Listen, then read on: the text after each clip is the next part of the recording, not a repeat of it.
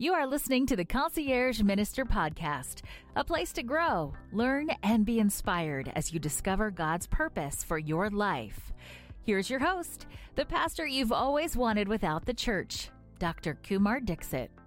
Well, welcome back to another episode. I am your Concierge Minister, Kumar Dixit, and I'm glad to have you here with me. And I have a very special guest that I am thrilled to introduce you to, someone that I've known since I was probably 13 or 14, maybe. 13 or 14 years old. Would you say that's right, Mark? I think that's right. I'm trying to remember, the original location, maybe the youth room down the hall. It may have even been like, were you in Divnik's class? I was. Oh, yeah. Younger than me. Yeah, we had like Bible classes in the morning, and it was good times, man. I've been watching you, and after high school, for the most part, everyone splits up, and I've seen you a few times here and there, and you and I've stayed in contact. But I heard about your book, and I was like, I really am interested. And then luckily you sent me a copy of your book, and I apologize because I saved like $17, but it's worth any dollar amount, really. It's a really fantastic book. It's called The Wisdom of Your Heart by Mark Alan Shelsky. Welcome to the show. Thanks for having me. This is exciting, both to talk about topics I'm interested in and to hang out with you as we're both now old men. Oh man, isn't that crazy? Like back in the day, we both had hair, right. and it was dark colored. Right. We both had hair and dark colored hair. We both had attitudes. We both were pretty sure we knew what was up with everything. Yeah. Here we are now, multiple jobs and children and life experiences later. And That's right. I'm just like a broken man because my kids have broken me, what do you do? So, well, I want to jump right in because as I was reading your book, there was a lot of stuff that I didn't know about you. And one of the things in your book that you kind of talk about is in many ways you describe kind of having like a professional and personal breakdown almost simultaneously. Can you take me back to that and kind of describe what that was about? Sure. So the short version is that a lot of things formed the cocktail of my life. And those things kind of came to a head at one point under high pressure, which is kind of how life crisis works, right? Yeah. So I'm the first child of a family. I'm an adopted child. Those things tend to mediate towards being type A, driven, performance oriented. I was raised in a church community that was, on the one hand, loving and warm, but on the other hand, somewhere towards the end of the spectrum of fundamentalist. And so there was a high level of concern for proper behavior and proper belief. And my dad was a pastor, so I was a PK, and that then brought another level of evaluation and performance need to what was already a part of my temperament, my personality. And then when I was 11, my dad unexpectedly died in an accident.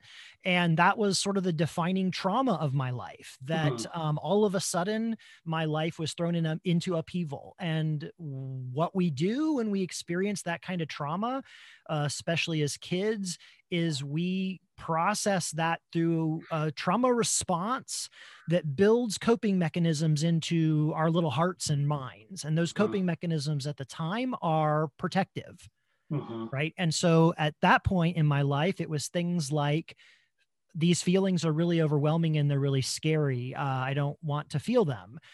Telling people what's really going on in my heart and my mind isn't safe.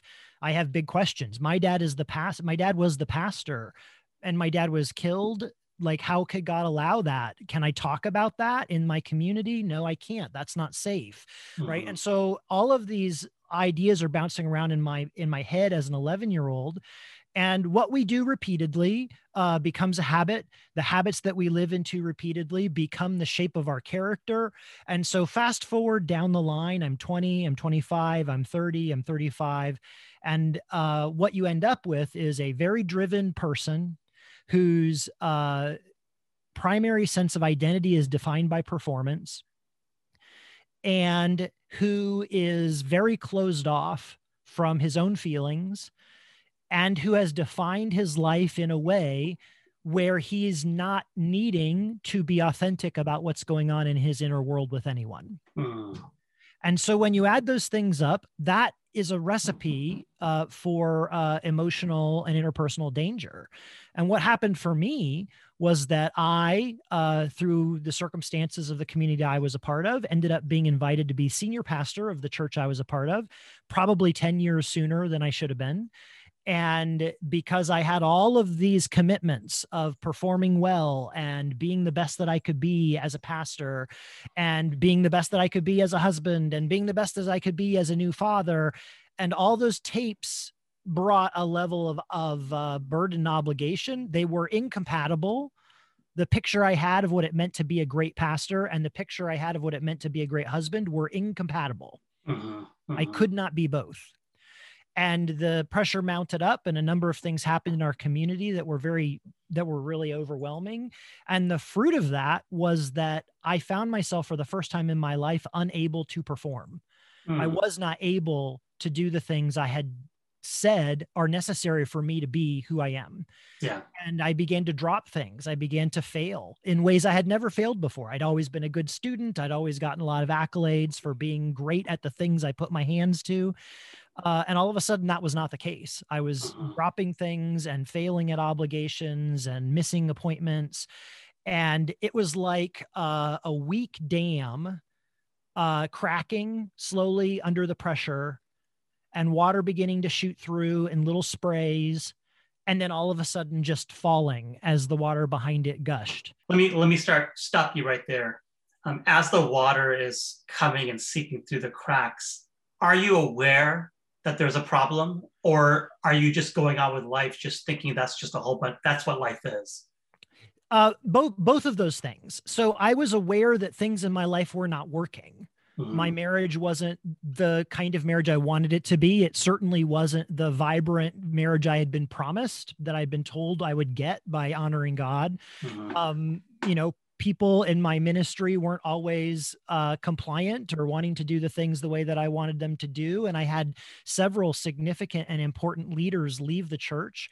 And in the debriefing of that, they were leaving because of me, not because I was an immoral person, not because we disagreed theologically, but because their sense was that I wasn't capable of letting them be themselves. I wasn't capable of letting them have freedom to exercise their ministry. They had to run my script. Right. And when I saw that happen with people that I loved and I cared about, I knew that things weren't working. But the only toolbox I had was work harder. It was the only set of tools. Give me a book. I can take a course. I can read this. I can master this field of information. I can put in extra hours. I mean, I can't even tell you how many times I had a conversation with my wife that the script was the same over the years. She's frustrated and upset about some need not being met or me failing to meet some obligation. She's telling me about that. I get defensive and argue. We end up crying because neither of us are getting what we want. And I say at the end, it's just there's too much work after this next project is done. After we get past Easter, after we get past this membership class launch, after we get past this next thing that we're going to do, I promise I'll balance everything out and it'll be good then. And so I was trying to solve the problem with the very same set of tools that had gotten me into the problem. So you do a really good job explaining, and I don't think you use these words in your book, but that you were emotionally repressed. Yeah. That there was definitely, you being stunted emotionally, partially due to your childhood, your dad's trauma, being adopted. I mean, there's a whole bunch of reasons why. So you've never really been able to kind of just lay your feelings out and kind of examine them. So what happened what was that low point that kind of forced you to face that all at once? So there was a period of time where things got really bad. It was very clear to me that this wasn't working. As I projected into the future, I could see myself losing the things that mattered to me. I could see myself being asked to resign from my ministry. I could see myself even losing the capacity to be in ministry. I could see myself losing my family. I could see those things happening, and there was nothing between here and there except time. There was nothing I could do to stop that. And because my sense of identity was so tied up in performance, and I was finding myself in this place where I simply couldn't perform, I ended up in a deep functional depression. And so what I mean by functional depression, a lot of people have the image of a depressed person being someone who's sort of laid out on the couch and they don't have the motivation to get up and go to work. Yeah. So what that looked like in my life as a high performer is that I would start cranking the gears to get everything in order for the weekend for church on, Wednesday.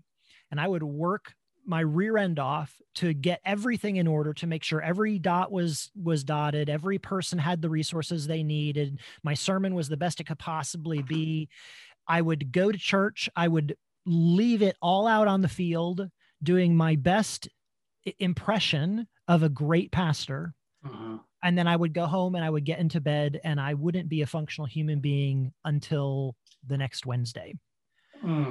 And which means Sunday through Wednesday, yeah, your family had very little from you. Right. They had little from me. My wife at that point in time is parenting, essentially single parenting 2 small children. I'm expecting her to somehow help me, to meet my emotional needs, to meet my physical needs, to do the things that'll help me feel better about myself so that I can get through this. She's under enormous pressure herself. Now she's single parenting 2 kids, plus what basically amounts to an adult child half the week who's not able to manage his responsibilities. And that ends up doing even further damage to my relationship with her. Yeah. And so as I'm in this season, it's just obvious that this can't continue.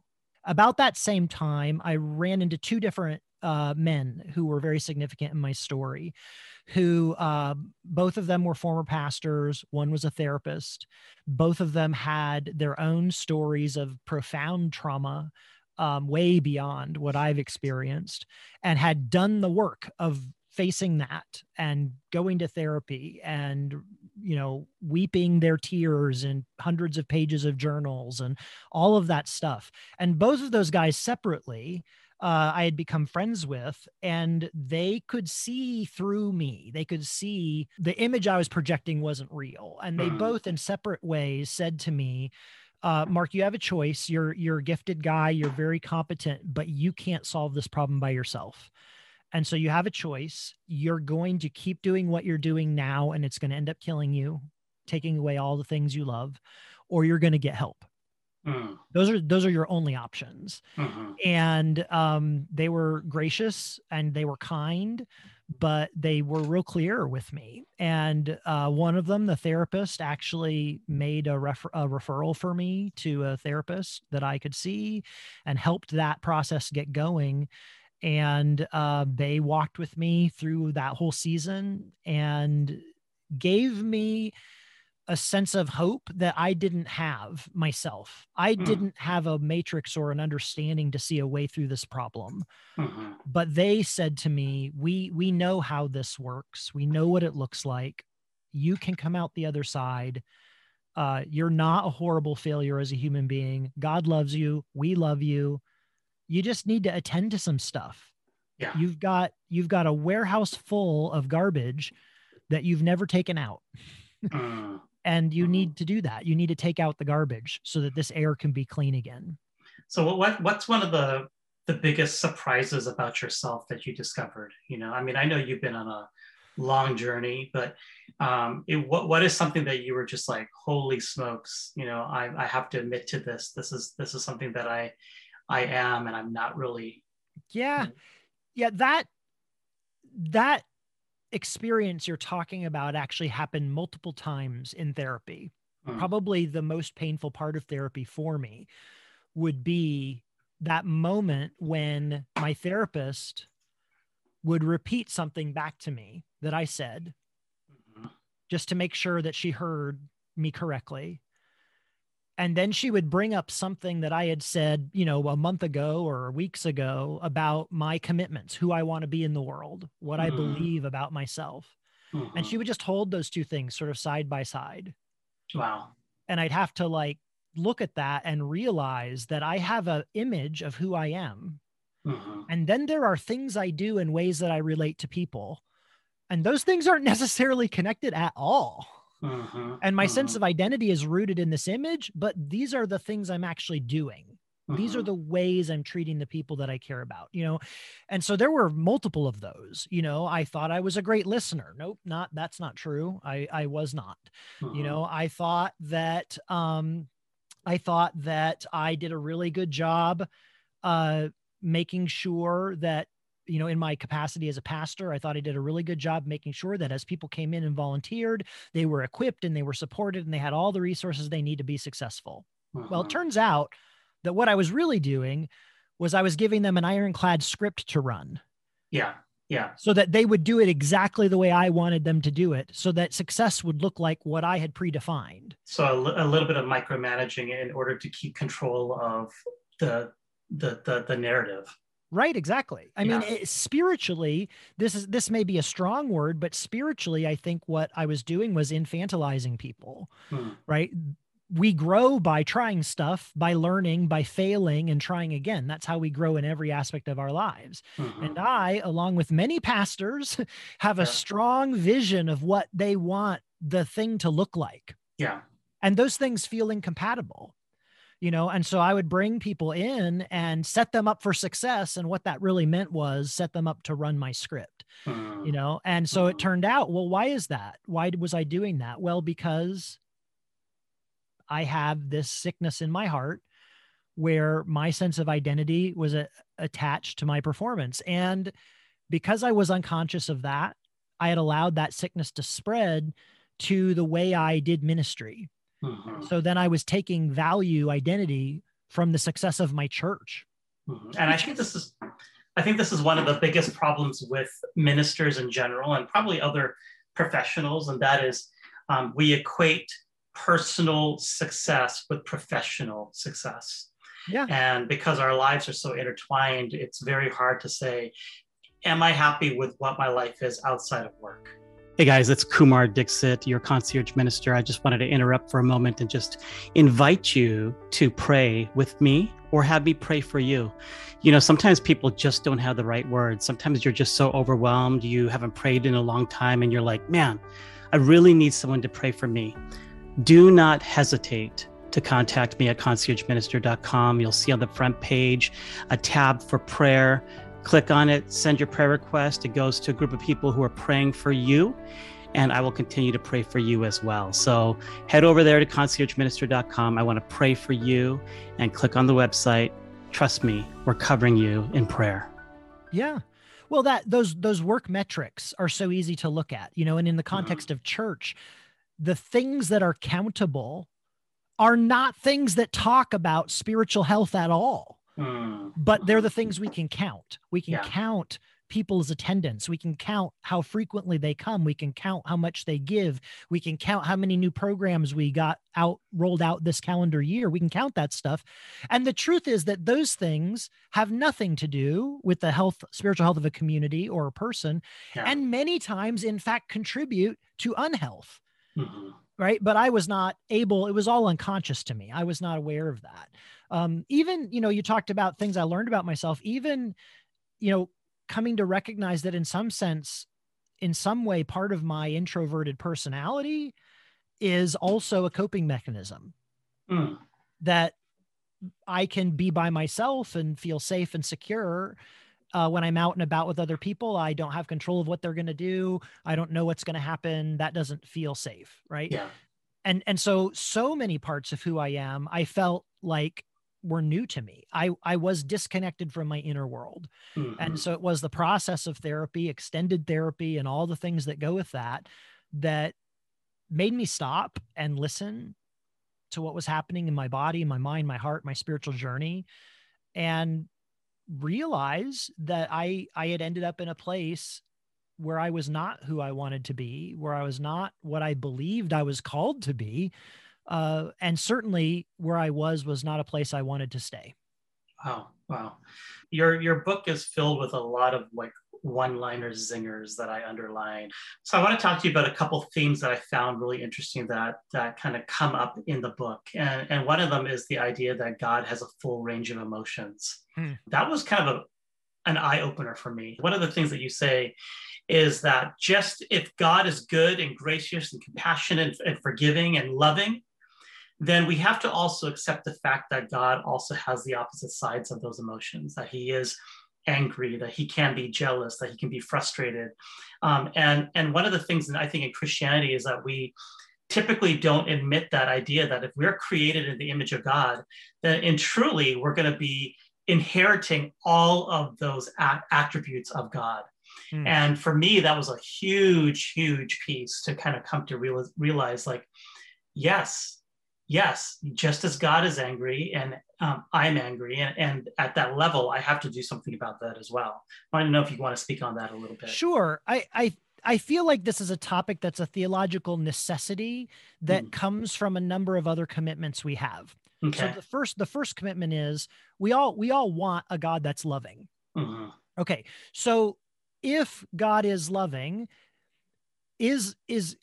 but we want, when we read harsh passages in scripture where God is angry, or when scripture says God is jealous, our natural read is to say that God's anger or jealousy are anthropomorphisms, right? That these are human things and we project them onto God. I get that. I totally get that. Yeah. But here's the problem.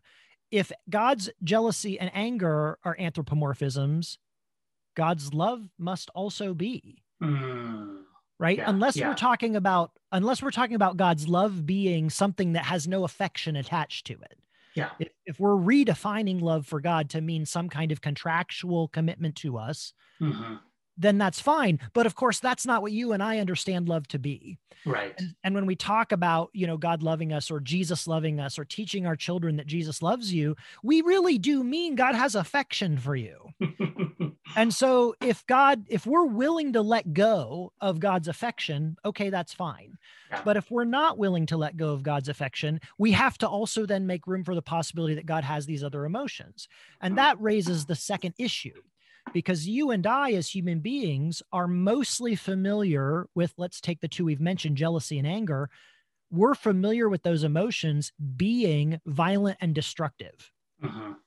We're familiar with the idea of a jealous boyfriend who does really hurtful, destructive things. And of course, that is not in keeping with the Spirit of Christ. It's not in keeping with our understanding of God. So God must not have that kind of jealousy. Well, what we're having a problem with is the idea of separating emotion from sin. And that goes back to a cultural issue that we have, where we, as children of the Enlightenment, and before that, children of Western theology that has deep Platonic roots, we're used to the idea that emotions are really not ideal. At the very best, an emotion is sort of like an overabundance and excess of feeling. At the worst, it's temptation. It's leading you astray. It's a bad thing. Yeah. And in the church, we've even theologized that and said that certain emotions are sinful for you to even have them. Right. And so, of course, if God is perfect, then God can't sin. And if emotions are sinful, then God has no emotions, problem solved. Yeah. But that God you just described is a God incapable of love. So if you want to hold on to a God that's capable of love, then you have to say, okay, maybe my understanding of emotions is wrong. Yeah.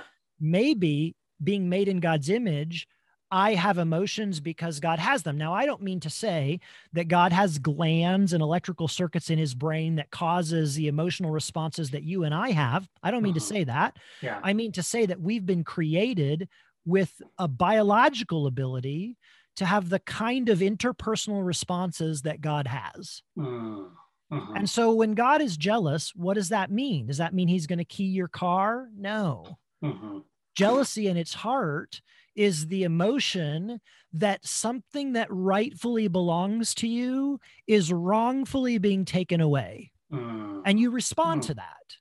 Boy, that's a great definition. Right. And in fact, that's why the jealous boyfriend is a motif that we have. Like if you're if you're in a committed relationship, you have something shared that does belong to you, the commitment of your relationship. Right. And if one party in that relationship goes out and cheats, there is a violation that occurs, and that violation, it brings up real feelings in us. Well, God does not have the kind of feelings we're talking about where he's going to be driven to not be God's own self. Right. Emotions are never going to push God out of God's character. But God can have an interpersonal reaction to the experience of having what is rightfully belonging to God taken away in a wrongful manner. And that's when God talks about, when God says that God is jealous, or when God is angry. Like this is another emotional reaction we all have. It's one that we're kind of allergic to in Christianity. Why are we allergic to it? Because we're used to people who are angry doing destructive things. Okay. But anger is not in itself bad. Anger is a God-given motivation. What is it? Well, in the simplest terms, I define it as the emotional response that you have when you, put a little asterisk right here, have been violated. And that little asterisk is just to notice that sometimes you're violated and you're angry because of the violation. And sometimes you think you've been violated and you really haven't been. Right. And that's part of emotional maturity, is being able to parse those things out. When my daughter disobeys me and I'm angry about it, is my anger because she's done something dangerous, or is my anger because my pride has been injured? Right. And if it's about my pride, it's not okay for me to take my anger out on her because my pride is what's injured. Right. So you begin to parse those things out. So God can certainly have the interpersonal reaction of feeling what we call anger when there's violations happening to the ones that God loves. Of course God can. God's heart is big enough to do that. And this is the trick for us. God's heart is big enough to do that without having God's essential character pushed out of the way. Right. And I think that's so beautifully described. So that leads me to then, how do emotions illustrate or actually teach us some lessons about ourselves? Like, as you get in tune with your emotions, like how do you use that to actually teach you how you should respond? Sure. So first, a principle that allows what you just described to happen, and then we can talk about some of the applications. So the principle that is important for us, which most of us didn't learn in church, is that emotions in and of themselves have no moral valence. They're neither good nor bad. They are natural reactions that occur in your body and your brain to triggers that happen either in your circumstances or in your inner world. Right? Something happens in your heart or your thoughts and you're triggered, or something happens in the world around you and you're triggered.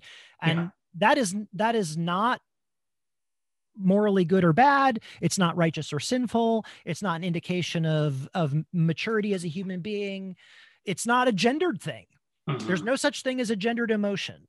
Everybody has emotions. Everybody has them all. There may be, culturally held ways that it's acceptable for people to express emotion, but that's different than saying emotion is gendered. We think in our culture as anger as masculine and sadness as feminine. Women are allowed to cry, men aren't. Men are allowed to be angry and even sometimes are affirmed for being angry, and women are not.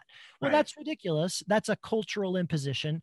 Every human being feels anger. Every human being feels sadness. So the first principle is that emotions are just a part of having a body and a brain and a nervous system. And if you have a healthy body, brain, and nervous system, you're going to have emotional responses.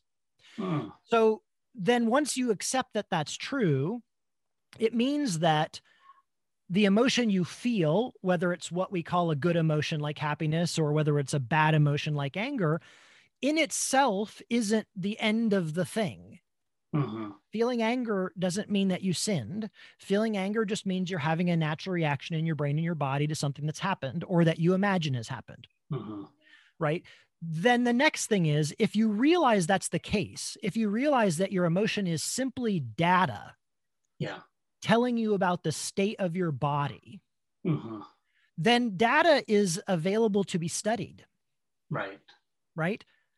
So in therapy, I began to learn over the course of many months that there was this particular feeling that I had in my gut, in my stomach, that would happen, that for years and years and years, I had assumed was just stomach issues. I'd eaten too much junk food. I ate too late last night before I went to bed, something like that. I had a jug of Tums in my office drawer because this happened so often. So there was a literally physical manifestation taking place in your body. Yeah, all like this clenching tightness in my gut. And over the course of therapy, I was shown by my therapist that feeling always seemed to precede conversations that I was anxious about, where I feared there would be conflict. And then I began to notice that and pay attention. And sure enough, that feeling in my gut was like a prophet to me. Every single time I felt it, I could look at my calendar and go, oh, I'm meeting with so-and-so today, and I already know that's going to be a hard conversation. Or, oh, there's this thing I've been needing to tell Christina, and I don't want to tell her because she's not going to be happy about it, every single time, right? Because emotions are always experienced in the body before our poor old brain catches up and knows what's happening. Right.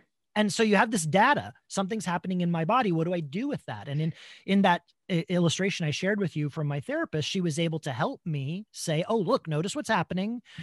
Let's figure out what it's attached to. Oh, it means you're anxious about conflict. Well, let's talk about why that is. And all of a sudden I'm learning something about my inner life. I'm feeling this nervousness, this anxiety that I didn't know even was anxiety. I thought I was totally fine. But of course, I'd have those conversations and I wouldn't have them well, or I'd be snappy, or I'd be judgmental, or I'd try and control the conversation so it would have a certain outcome. I was doing all of that to manage how I was feeling, even though I had no idea I was feeling anxiety. I thought I was just sick to my stomach. One of the things I really appreciated about the book, it's kind of a journey. So we kind of see you having this like meltdown. We see you throughout the story of what you're discovering and what you're learning about yourself, and then putting into, some key markers of what is going to help you kind of grow. I want to know on the other side of things, I know the story's not over, but at least we're, partly through there, right? So how have people reacted to you now? Have they seen a change in you? How have people reacted to you professionally, and how has your marriage impacted? Yeah. It's the journey continues. The story that's in the book, covers a span of probably 10 years. And, so where I find myself now is a lot of the things I talk about in the book are more intuitive to me now. Like I came to this story of emotions as a person who is deeply disconnected from emotions and a person who is locked in his brain. And so of course I'm going to try and understand emotions, This is not a book of art about emotions. This is not interpretive dance about emotions. This is an analysis of emotions, which is a very, me way of doing this, but it's what I did, And so I understand these things now, and they've sunken from my head into my heart. I have a more intuitive understanding of these things. Like when something happens, like the experience I described now, I'm more likely, not always, but more likely to catch it in the moment. Right? I'm able in the moment to notice, oh, I feel this coming up. I feel this anger energy arising in me. Is that helpful in this moment right now? Nope. Is there something going on that requires it? Like, is there someone being abused in this room and that anger energy would be constructive for me to use? Nope, that's not happening. Oh, okay. So I have some time to hold on to that. And sometimes I can get it right away. Sometimes I have to go back and journal through the process, but less and less. This fluency in understanding our body and our brain is a skill set. And it's a skill set that I didn't have because of my, my community, my upbringing, my temperament just wasn't equipped to do it. Nobody ever sat me down and said, Mark, this is what sadness means. No one ever, that kind of conversation never happened in my life. No one ever said to me, when you're angry, this is what that means. You're not a bad person for feeling anger. Here's some constructive ways to deal with your anger. Never had that conversation. In fact, had the opposite. Don't be angry. You're a Christian man. You should never be angry. You're a pastor. Being angry is a violation of your calling. That's the lesson I got. Right. You know, and so it took a long time to get from head to heart. Yeah. And that changed some things about me. It changed. Well, I mean, it changed a lot about me. The way that I am in my marriage, the way that I am in my work, the way that I am with friends is markedly different.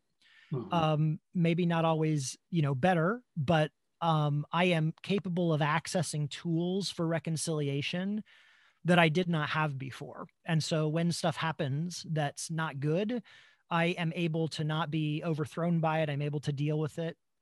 The visual fruit is that my life is slower.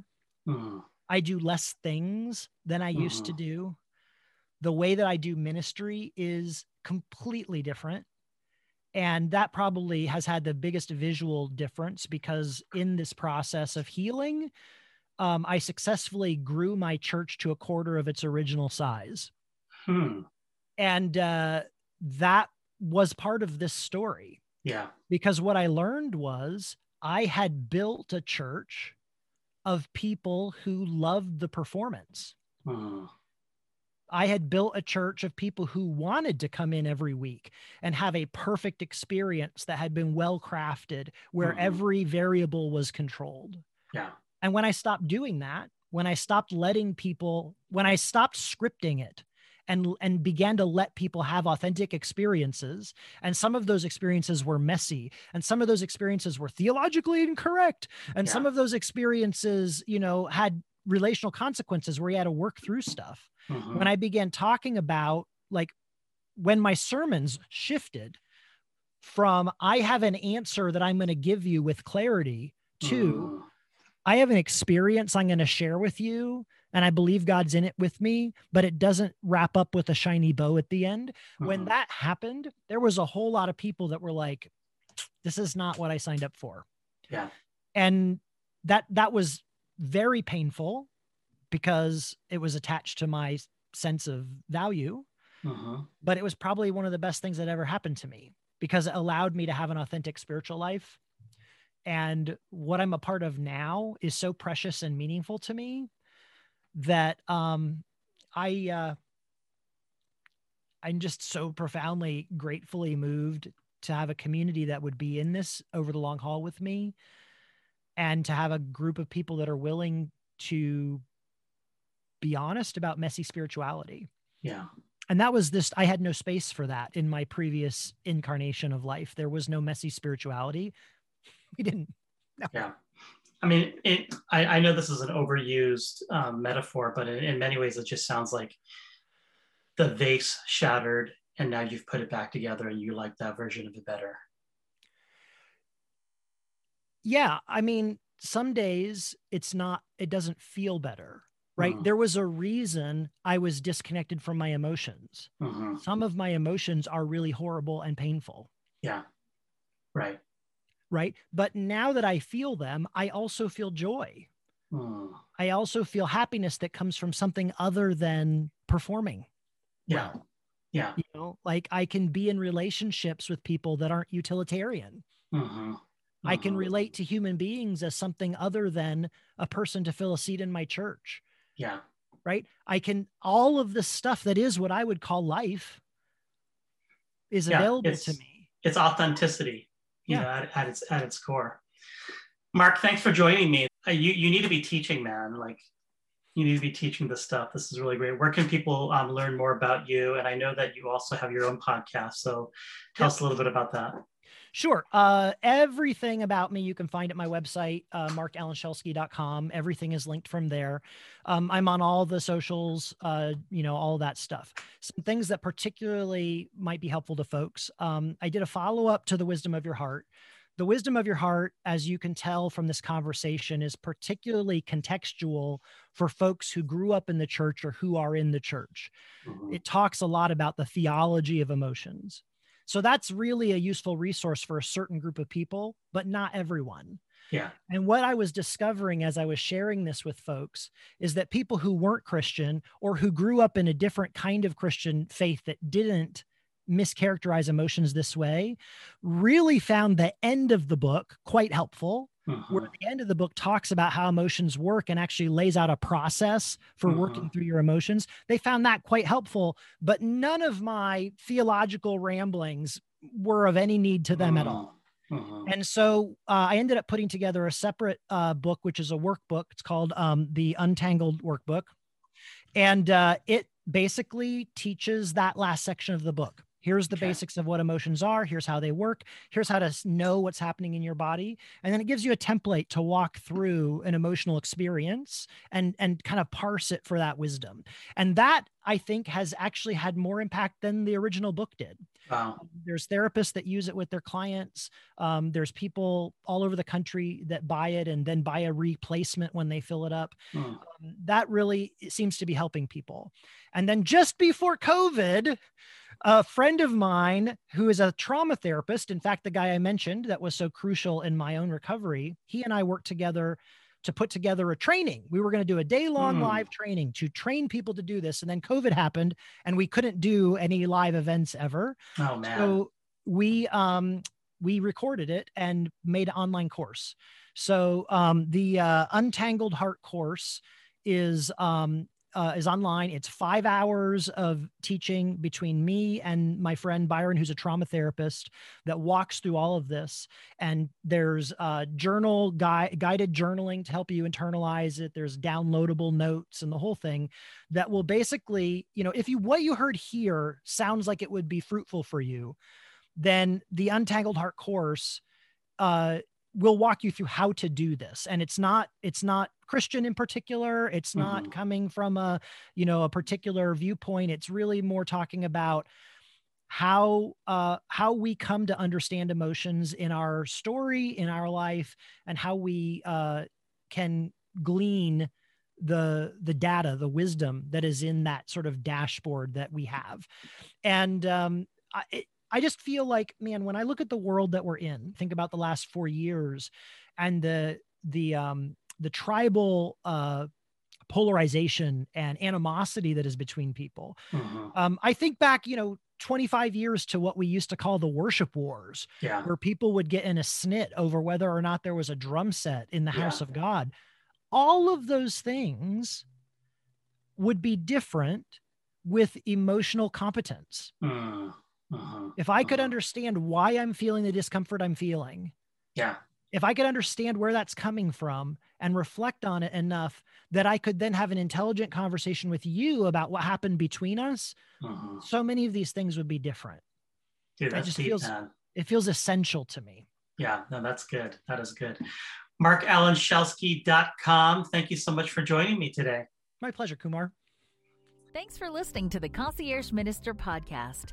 If you want to learn more about growing in your faith or looking for an online faith community for support while you're on your journey, please visit conciergeminister.com or send us an email at conciergeminister@gmail.com. Don't forget to click the subscribe button and give us a 5-star rating. If you find this podcast helpful, please tell your friends about us. Thanks again for listening. Until next time, go and live your best life.